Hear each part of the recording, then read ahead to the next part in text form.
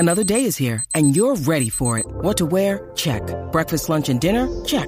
Planning for what's next and how to save for it? That's where Bank of America can help. For your financial to-dos, Bank of America has experts ready to help get you closer to your goals. Get started at one of our local financial centers or 24/7 in our mobile banking app. Find a location near you at bankofamerica.com/talktous. What would you like the power to do? Mobile banking requires downloading the app and is only available for select devices. Message and data rates may apply. Bank of America N.A., member FDIC. Longhorn Notebook. As we mentioned, this being this off-season time of year for football at all levels, it is also the conditioning time of year. And, of course, the Longhorns and other college football programs going through their conditioning. Also in on this is football camps. And a lot of guys are doing the football camps. Former Longhorns have been doing it.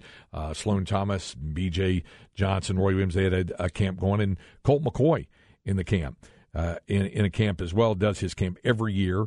And enjoys talking about that. Asked about a variety of topics, and we'll hear more from him in the next day or so with regard to the Longhorn quarterback situation. But how about his own situation?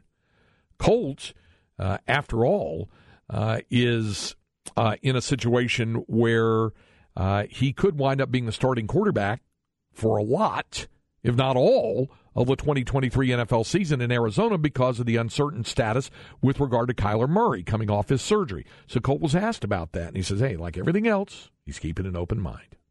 I mean, I'm excited about this year, right? Like,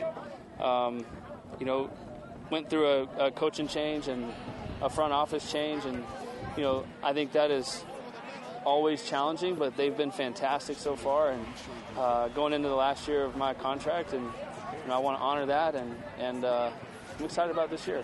I just like to play, right? And I think, we don't know Kyler's situation. He may be ready for week 1. He may be ready for week 3. We don't know. He's working hard. He's having a great offseason. He's in all the meetings. But for me, it's just I've kind of been in that role the last few years. Just got to be ready to play, and, I don't take that opportunity lightly. Yeah. So there it is. Some thoughts from Colt McCoy.